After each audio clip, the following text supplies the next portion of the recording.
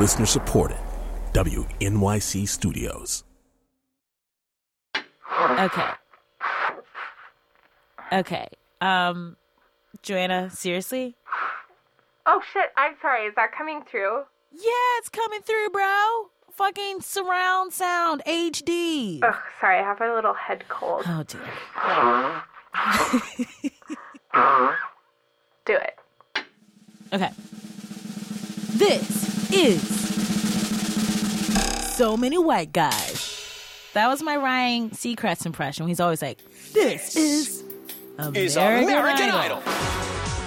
And he gets $20 million. If that's not fucking white privilege, I don't know what is. I'm not getting $20 million to intro So Many White Guys. Anyway, I'm your host, Phoebe Robinson. I'm a Ryan Seacrest in the making. Right? I think you're selling yourself short. No, you've got to know your limitations, Ryan. Something you've managed to do quite well in your career. Anyway, I need to share some real shit with you guys. And my boobs are just really sore right now. I just got to put it out there. Safe space. You talk about your boobs a lot, actually. Well, you know what, Joni? We both have small breasts. Okay. So, I hate when guys say breasts and they add so many extra S. Breastises? Yeah, you're like, have you never seen them before? Is What's that only wrong with you? one hip hop artist who does that? Oh, that's Jay-Z when he's like, I have breastises for my breakfast. And I was like, you're a fucking dork, but also if Denzel Washington said that to me, I'd be like, oh my God, so dreamy. Personally, I'd rather have scrambled eggs. But hey, that's just me. But I don't know what to do with those tossed salad and scrambled. Tossed salad and scrambled eggs. Calling again. Good night, Seattle. We love you. Oh my God, somebody said that I'm your Roz. Oh, wait, I've never seen the show, so I don't know what that means. Who's Roz? Oh, Roz is his producer on a show about a radio host. Okay, so have we talked about what Frasier is? Frasier is a call-in psychologist. Hello, Marka. I'm listening. And so Niles is his brother. Niles is his brother. When you're ready, strike. Okay. And then he also lives with his dad? Yeah, and his dad just sits on an old recliner all the time. That chair was the only thing that made me feel comfortable in this house. And this was on for 12 seasons? Oh, baloney. Yeah, it was on for a long time. People are obsessed with it. And there's a tiny dog. I call him Eddie Spaghetti. Oh, he likes pasta. No, he has worms. What? Everyone was like, oh, Frasier's so great. And I was like, I'm not watching this. This is freaking white male nonsense, and I'm not doing this. That and fucking David Foster Wallace and 700-page book. Get a grip. I love how you are just slating David Foster Wallace and Frasier in the same universe. It's white male nonsense. It's not bad. It's just it's just very self-indulgent. Okay, so this lasted for 11 seasons, and is there a overall a big plot, or is it just wacky shenanigans every week? I think Frasier, he's dealing with his ex-wife Lilith. Oh, that's BB Newirth, who's amazing. And then his brother Niles is in love with this woman named Daphne. And then Roz is just a ball buster. That's all I remember about the entire show. And Daphne is Frasier's maid? Does she work at a house? Daphne is the father's caretaker, so it's pretty incestuous. Oh, okay. They're calling again. I don't know if I can fucks with Frasier, yo. Yeah, so at the coffee shop near me, the girl, instead of playing music, just has audio of Frasier episodes play in the coffee shop. See, that's ludicrous. I would buy my croissant and then I would leave. Croissant. My dad says it like that, but he's from New Jersey, so I'm like, oh, that's cute. Does he like Bruce Springsteen and all that Jersey stuff? No, my dad is really intense into classical music. Oh, Yo-Yo Ma. Yeah, Yo-Yo Ma. Once I asked him what he likes to listen to when he exercises. Yeah. And he said, I like to listen to something powerful, like Bach Fugues. Okay, you know what? Get your fugues and get out of here. Pack your bags. Fugue off, Bob. I mean, okay. Go fugue yourself. Okay. Sorry, Dad. No, it's all for comedy, Dad. Yeah. Okay, He doesn't know how to listen to this, so it's fine. White guys. So many white guys. So many. So many white guys.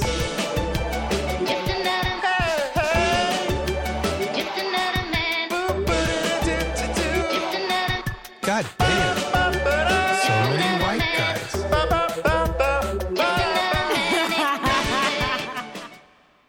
Okay, guys. Okay. So this is it. This is the pinnacle. The zenith. Not the TV, but like the other zenith. This is the end of the season. I know, I hate that I had to say that, but it's true. This is the final episode of So Many White Guys.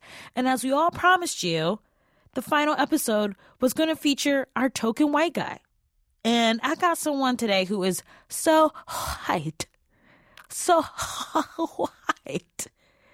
Like, he is, like, when people are like, oh, I want to paint my walls white, they go to Home Depot and he is the swatch they use. He's that white. Also, unlike me, because I'm super brown, but like me, he walks between the worlds of comedy and public radio. He's a stand-up comedian, a frequent contributor on This American Life. He's written a book. He's done, I think, 2 or 3 solo shows already, directed movies. That's right, you figured it out. I'm talking to Mike Birbiglia. He has a new movie out called Don't Think Twice. It is so good, you guys. I laughed and I cried. I'm going to go see it a second time. That's how amazing it is. And I know people say that all the time, but I really, truly, truly mean it. You guys are in for a treat. I swear to God. Ooh. God. Taking the Lord's name in vain, huh? You know it. So bad. Let's just take a quick second. Nope. Yep. Nope. And I'm in the control booth, so we're going to take a second Nope. and we're... Okay, I'm cutting you off now. It's time for the sponsors. No.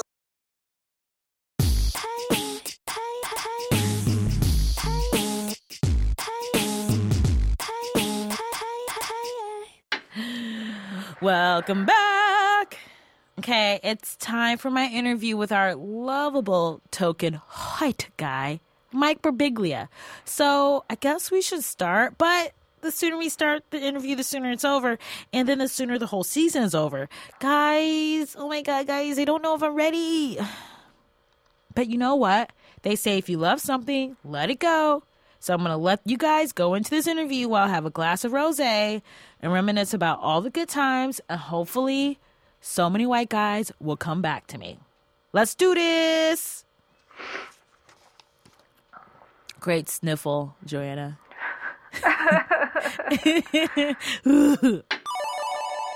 Fuck New York. I love New York, but fuck New York. Yes. This week, fuck New York. Absolutely. I like the God. I like the gray. Oh, do I? Yeah. I love that that's a compliment. I didn't even realize. I like gray in a man. All right. Yeah, Well, I own it. appreciate that. I'm going to own it. I think it's the only choice I have is to own it.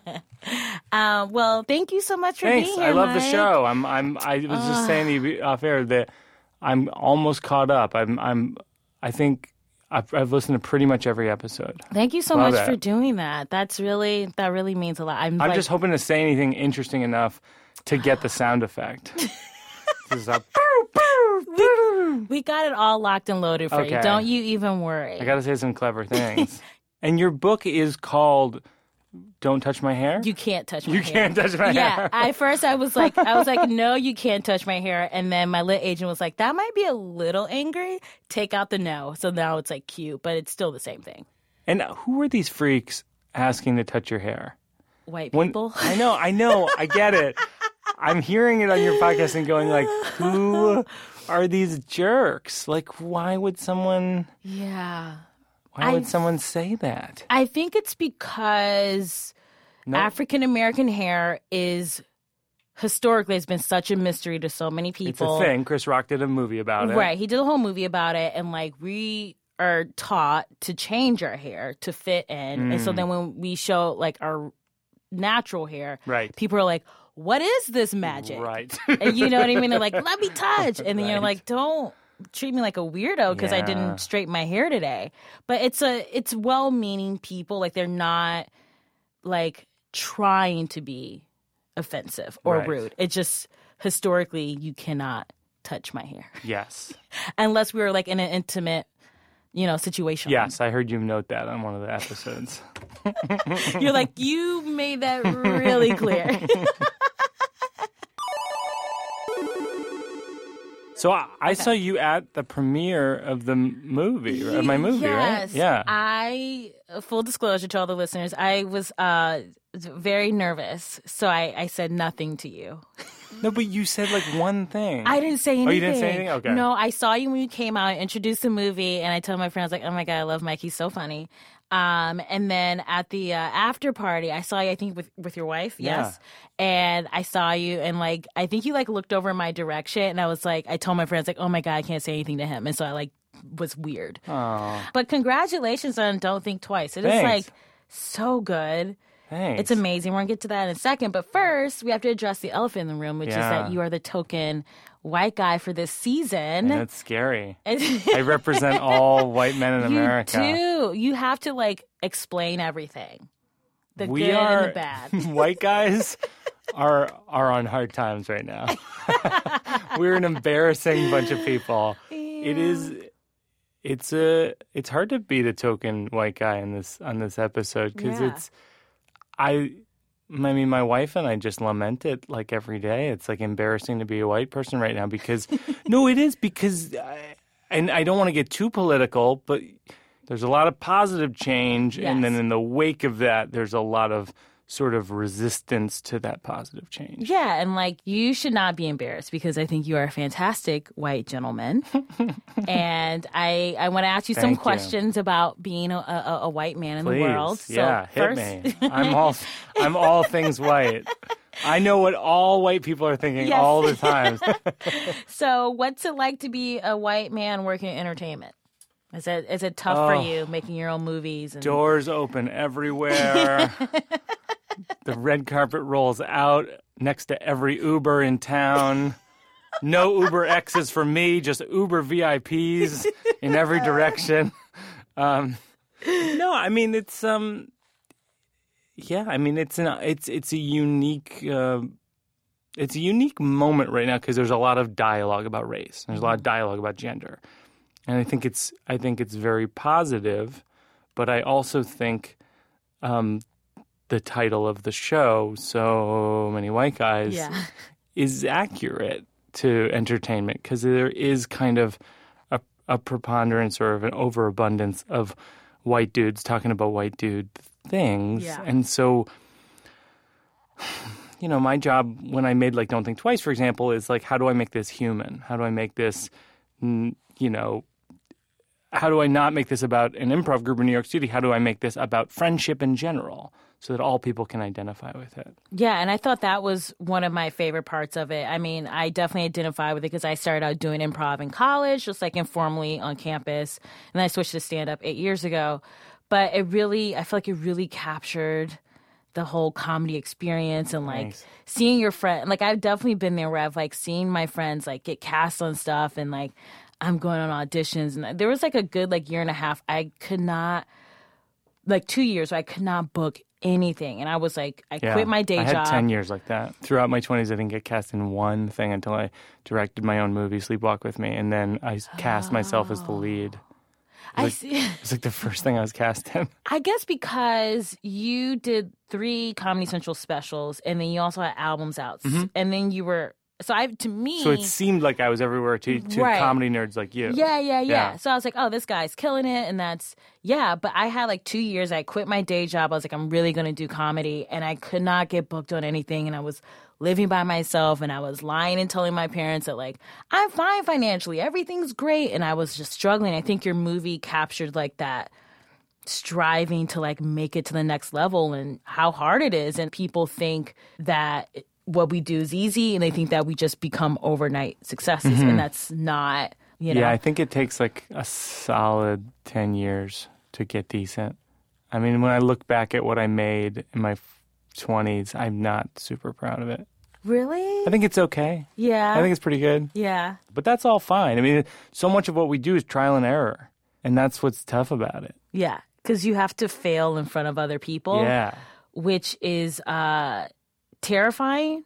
But also at the same time, it's kind of like, okay, whatever. Yeah. But like so much, I feel like we have this sort of a misunderstanding in America, or we're fed the idea that success is exposure or visibility. But in fact, like success, I think, is connecting with people and you know, you know, helping people, serving a purpose. Like I feel like, you know, I've been traveling around the country with the movie doing these like free improv workshops and in like 20 different cities. And I always say to everybody, like, if you perform for 20 people or 50 people or 100 people and they laugh and they came into the room that day thinking that not thinking they would laugh because everything in the news is so depressing or they're dealing with stuff in their life that day, that is way more powerful and moving to me than performing on a crappy sitcom that's being half watched by 7 million people. Yeah. And I'm glad you brought this up because that was one of the things I laughed a lot during this movie, but I also like cried a lot too, which was like really great. I think the performances were fantastic, but it brought up this great argument that you just mentioned where it's like we all get fed this idea that we should all want the same thing.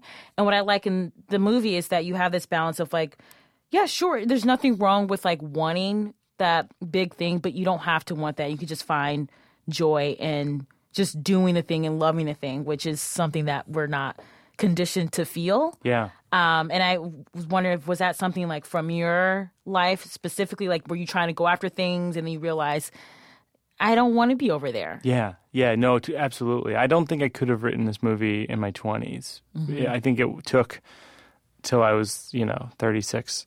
I think when I started writing it, was it 35 or 36? Basically, in my 20s, I was chasing, being a successful stand-up, and then what people told me was the end result of that, which is like getting a sitcom.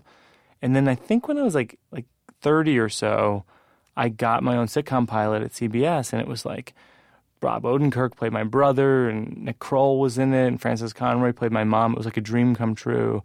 We filmed it, and it didn't get picked up to air, and I was crushed. But then weirdly, in the space of time after that, like when something doesn't happen, you have your whole calendar open. Yeah, that's what really rubs it in.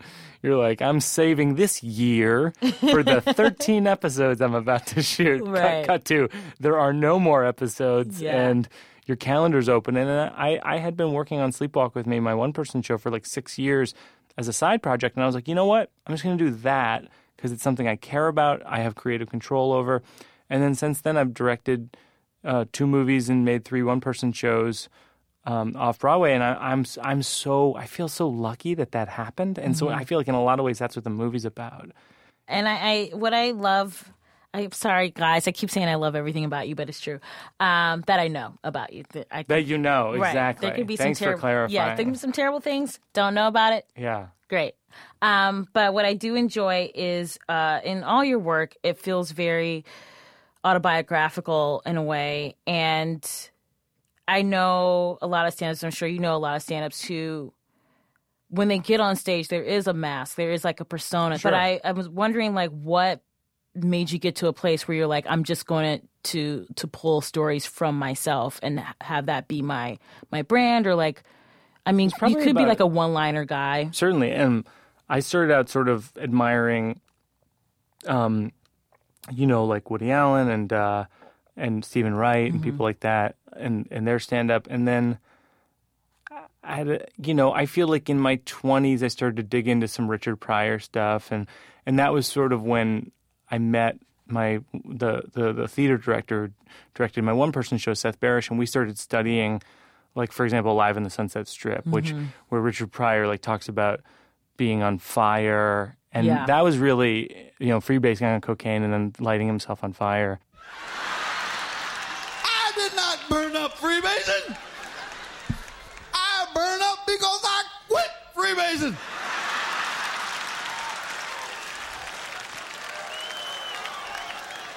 I lit my arm accidentally.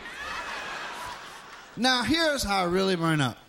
Usually before I go to bed, I have a little milk and cookies. No, I do. And one night, I had that low-fat milk and that pasteurized shit, and I dipped my cookie in, and the shit blew up.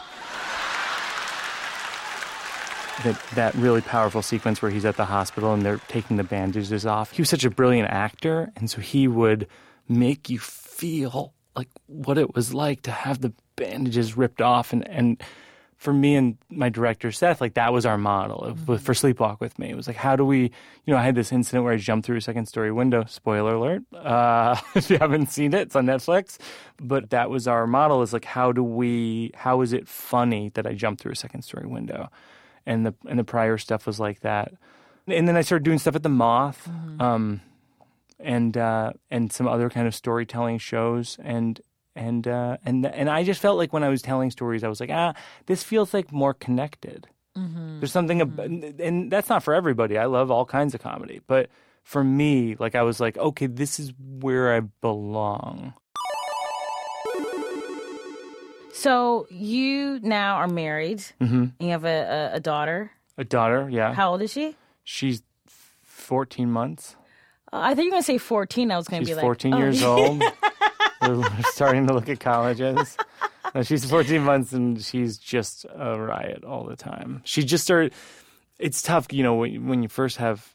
As a dad, it's hard not to be a little jealous of your daughter and your wife for a while.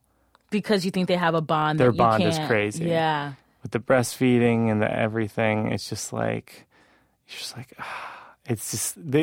like they have this weird alien connection. Yeah. And she'll always go, "Mama, mama." It's so sweet. Yeah. And then recently she just started saying like "da-da." Aww. And like, it just melts me. That's really cute. Yeah, and it's what's great about it is it's with intention. Like the way she says "da-da," it's almost like she thinks she's saying a sentence. Yeah. Like she thinks she's being like, well, I think we should go to the park more often. And I'd appreciate if we had more bananas around the house. Yeah. But then what comes out is "da-da." I love that. It's great. So you really, I feel like your career like really took off to like a different level. Like once you like got into like married and now you have kids. But I do kind of. But also like there's like a good solid half of the people listening to this who are like Googling me going, who is this? No, that is not the guy from Orange is the New Black and Trainwreck. That guy. And she had a question about this purchasing order. It seems like we're giving out a lot of kosher meals, and these numbers have spiked. But how can there be this many Jews in here? I mean, who are the Jews? I know, it's confusing, right? Yeah. We used to have them wear the Stars of David, but we had to stop doing that after World War II. I don't remember why. Oh, easy. I am with you, man. I mean, we need more cash flow expenditures. For reals, yo. Don't worry. I got your back, buddy. I'm so glad we kept you around. Was there talk of not keeping me around? See you later, buddy. I hate you on Orange is the New Black. I'm like, what a dick. Stay tuned. I think having your personal life change in such a way where you become a parent, like, has to affect your career and, like, affect your self-perception and what you prioritize in a way that you just clearly weren't before because there wasn't a tiny human you had to raise and keep alive. Yeah. So, like, how did having a kid change your life and how has that affected your work-life balance? I was always really afraid of getting married, and I was really afraid of having a kid. Why? Because I thought that it would be disruptive. Fair point. I'm scared too. It's scary. I feel like I'm so hanging from a thread of show business, like having a career at all. I feel like any disruption at all is going to knock me off the thread and I'm going to fall into a pit of nothingness. No, really. I mean, that's a fear I've dealt with for like a long, long time. And then it didn't happen that way. I mean, I think part of it is, when I got married, I've never even really talked about this, but when I got married, I feel like there's a certain, I always said, like, I don't really believe in marriage, but then there's something where once you get married, there's a degree to which you are sort of saying implicitly, like, I'm not going anywhere. Yeah. You know what I mean? Like, that might as well have been my vow. Like, the vows. Yeah. Like, I'm here. Just so you know, I'm not going anywhere. Yeah. My parents have been together for 50 years. Divorce isn't on the brain. Like, I'm just here. And so there's some kind of calmness in that. Mm-hmm. And there's also, with your partner, I think there's a calmness.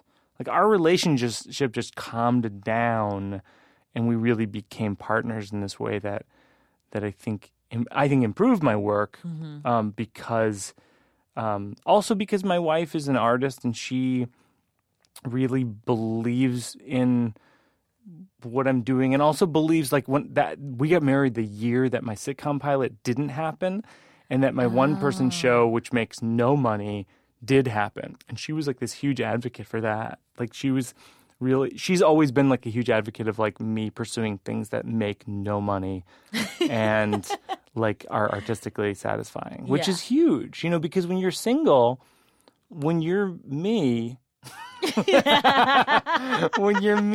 I go to, like, I remember when I was single, like, I would go to, like, I remember one time I was in Atlanta, and everyone was like, this is a great party town, go to clubs, all this stuff, and I was like, okay, I'll give this a shot, and I went, and I hung out with this girl at the club for like a few hours, and it took me that long to realize that she was just trying to sell me drugs. Like, I really thought there was a connection. Oh no! I was like, yeah, I think she likes me. Like, there's something I'm doing that's working, and this is a real connection. And then she's like, I think I'm just gonna stay here and continue to sell E. I'm like, got it, okay. So I don't know. I'm not meant to date. I always when I was dating, I always found it to be like, even if I hooked up with someone, it would be like, I'd be like, you want to get coffee tomorrow? The opposite thing. Of like the game. Yeah. But it's also like, I don't know, there's something about like just hooking up and then being like, okay, bye. Like, it feels it's just weird. It is weird, right? It's like, dating in New York is rough. It's awful. Mike, help me out. I'm back on these streets. Yeah. You don't have to say streets. I'm back on these streets. I'm trying to up my street cred for the podcast. But yeah, it's a nightmare. So dating in New York sucks. Dating in LA sucks. I always say to my female friends, like, if you want to find like a quality guy, like, go to another city. Yeah. Go to Seattle. Okay. Go to Chicago. I'm moving. WNYC, I'm out of here. So your movie, in case people like don't know what it's about 5 people in improv group. Welcome, the commune. Improv is an art form unto itself. The most important thing is don't think. You don't think, you don't memorize. You don't get paid. So true, but isn't that kind of fun too? A lot of people know about improv and a lot of people know about stand-up, but I don't think people quite realize that like improvers and stand-ups have like this kind of butting head relationships sometimes, which seems kind of like, well, it's all comedy, but it's very contentious sometimes. And like, you've done both, so like, how do you feel about both worlds and their relationships to each other?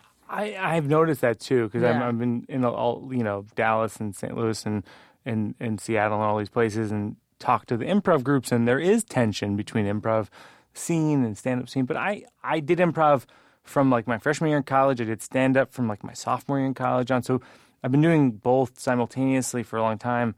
And I think that they're the same act, but one is communal and one is very solitary. And so so those are two different types of personalities, and I think that that's where the tension comes in. But they're doing the same thing. I mean, both improvisers and stand-ups are basically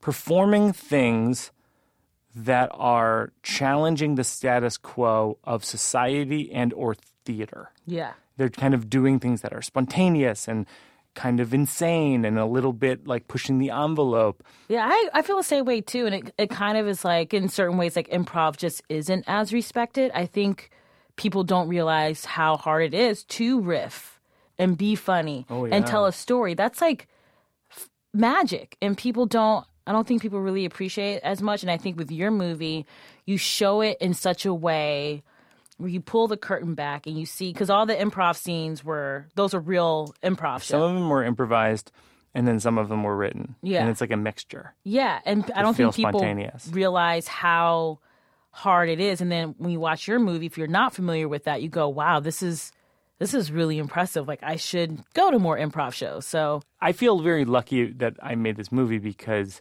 it's one of those things where you make something when it takes 3 years and it's like all of your energy and you give up so much and it kind of works or it doesn't work. Mm-hmm. And like it. So this movie is like, it also might not have worked. It could have been a mess. It could have been a mess. Because especially with movies about comedy. I know. We got lucky. Yeah, you're killing it. And now it's in 60 theaters now? Yeah. Congratulations. That's amazing. Highly recommend going, seeing it. You're going to laugh, you're going to cry. It's fantastic. Before I let you go, please, I have one last thing to ask you. So, since you're the token white guy on this show, do you have any? Were you about to say white? Strong use of the H? Yeah, white. Whose pronunciation of white is that? My friend Naomi Ekperigin, who's a hilarious stand-up, she goes, white. White women. Oh, my God. Since there's so many white women here, I want to take a moment to do a brief PSA, okay? Now, I'm a lady. I'm so offended by that. I don't even know why I'm offended, but I'm offended. White. It's just extra white. Okay, so as the token, what's my responsibility? What's your responsibility? And also, do you have any token white guy advice you want to give to the listeners at home or in their cars or wherever they're listening to this? Token white guy advice. Mm-hmm. And then what was the first question? Your responsibility as a... My responsibility? Yeah. I hate this. Yeah, I get this asked all the time. Like, as a black woman, do you feel like your turn. Do you feel like... How do you feel as a white guy? I think it's hard. I mean, I think it's hard to cope with, as a white person, to cope with what's happening in America right now because you feel helpless. Mm-hmm. You feel like there's vast injustices happening. You feel like there's mass incarceration of black men. You don't know where to begin. I mean, like, I know Obama's pardoning people right now, which I think is really smart. I wish there were a lot more of that. I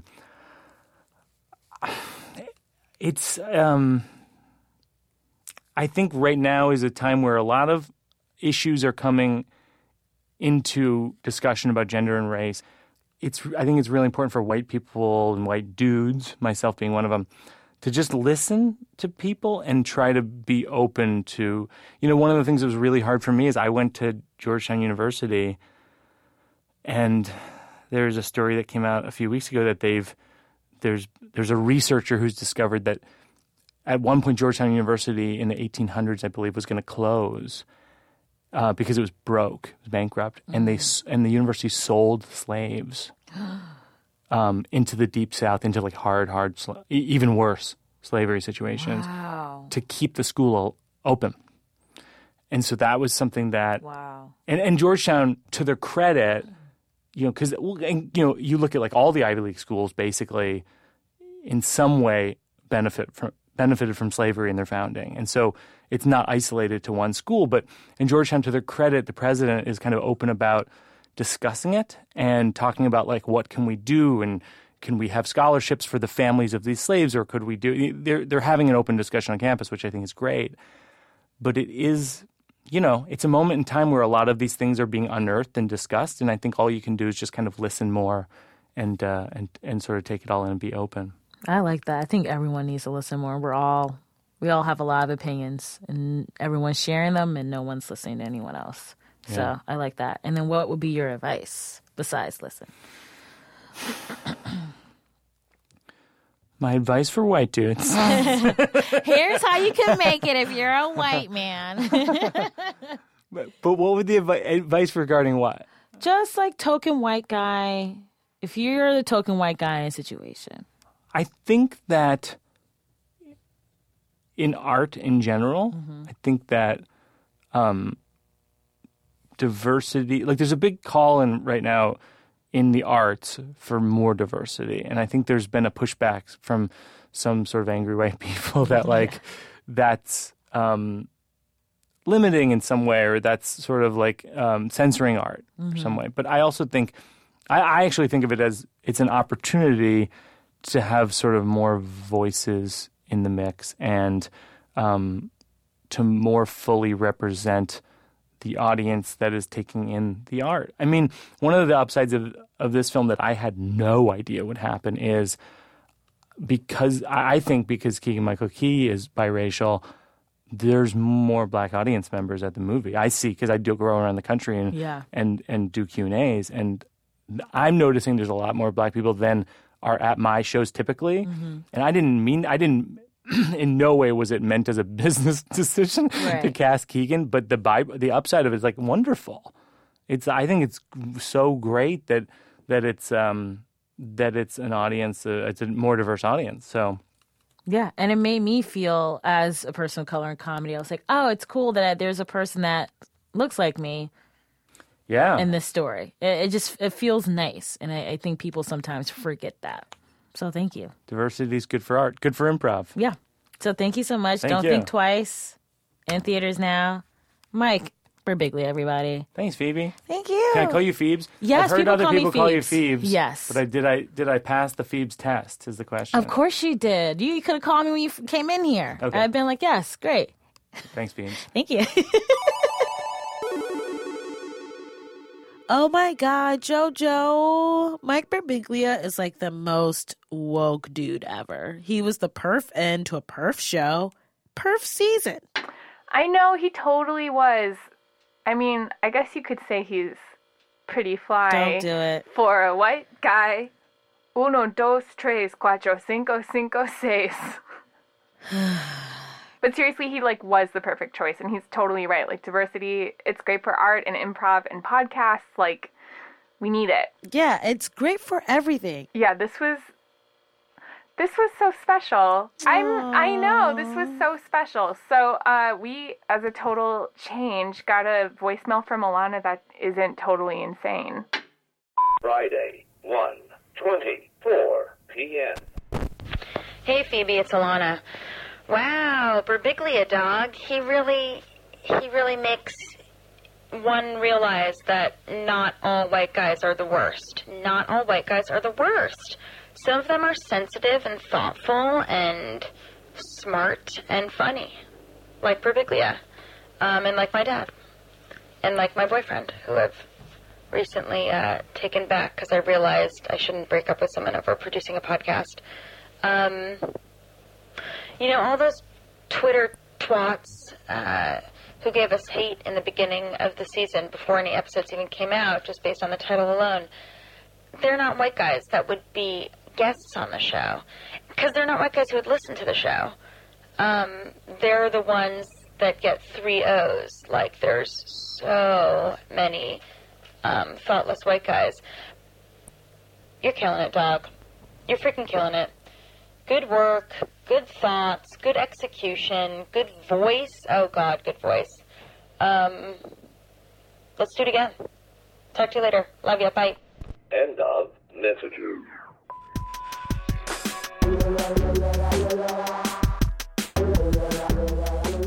O to the M to the G. First of all, I'm glad she took back the boy. I mean, that was crazy. We all love him. But also, you're right. That was the most normal she has been since we started this whole thing. I mean, it's pretty great to have her back. Well, Joni, I just don't want to say it, but this has been a good run, and I hate that it's coming to an end. I mean, there have been so many awesome things. Like, remember Gina Rodriguez's soothing voice? I just wanted to bathe in it. Oh my God, and how Hassan was like so woke and kept saying the word dope. I know, and Nia Long, she had that extra hair in her purse just in case. And we got to start this all off with the Queen, Lizzo. Oh.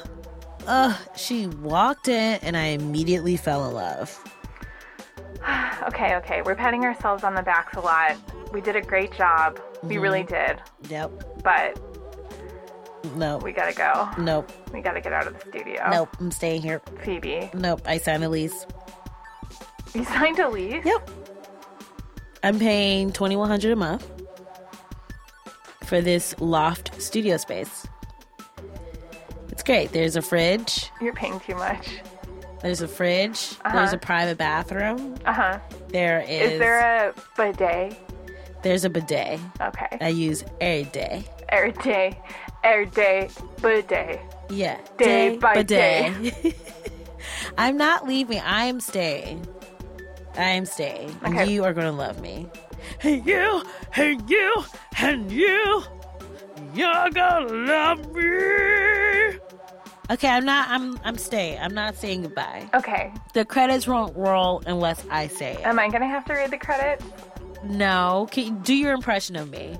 And if it's good enough, I will allow it.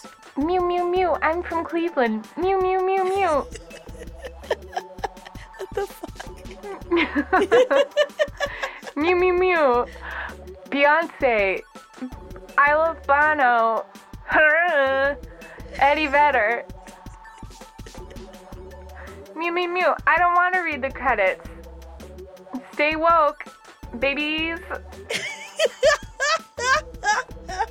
That was spot on. The So Many White Guys team includes Daisy Rosario, Rachel Neal, Joanna Solotaroff, Paula Schumann, Jen Poyant, James Ramsey, Alex Overington, Rick Kwan, Dara Hirsch, Merritt Jacob, and Shanoa Estrada.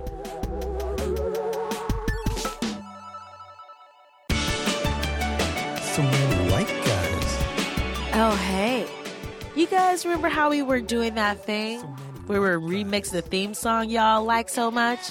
Well, the people have voted. And as promised, we have a winner. His name is Merritt Jacob, and he's a straight-up white dude. And he's also a dope AF engineer who's been making this show sound amazing all the season long. It won by a landslide. So many white guys. So many.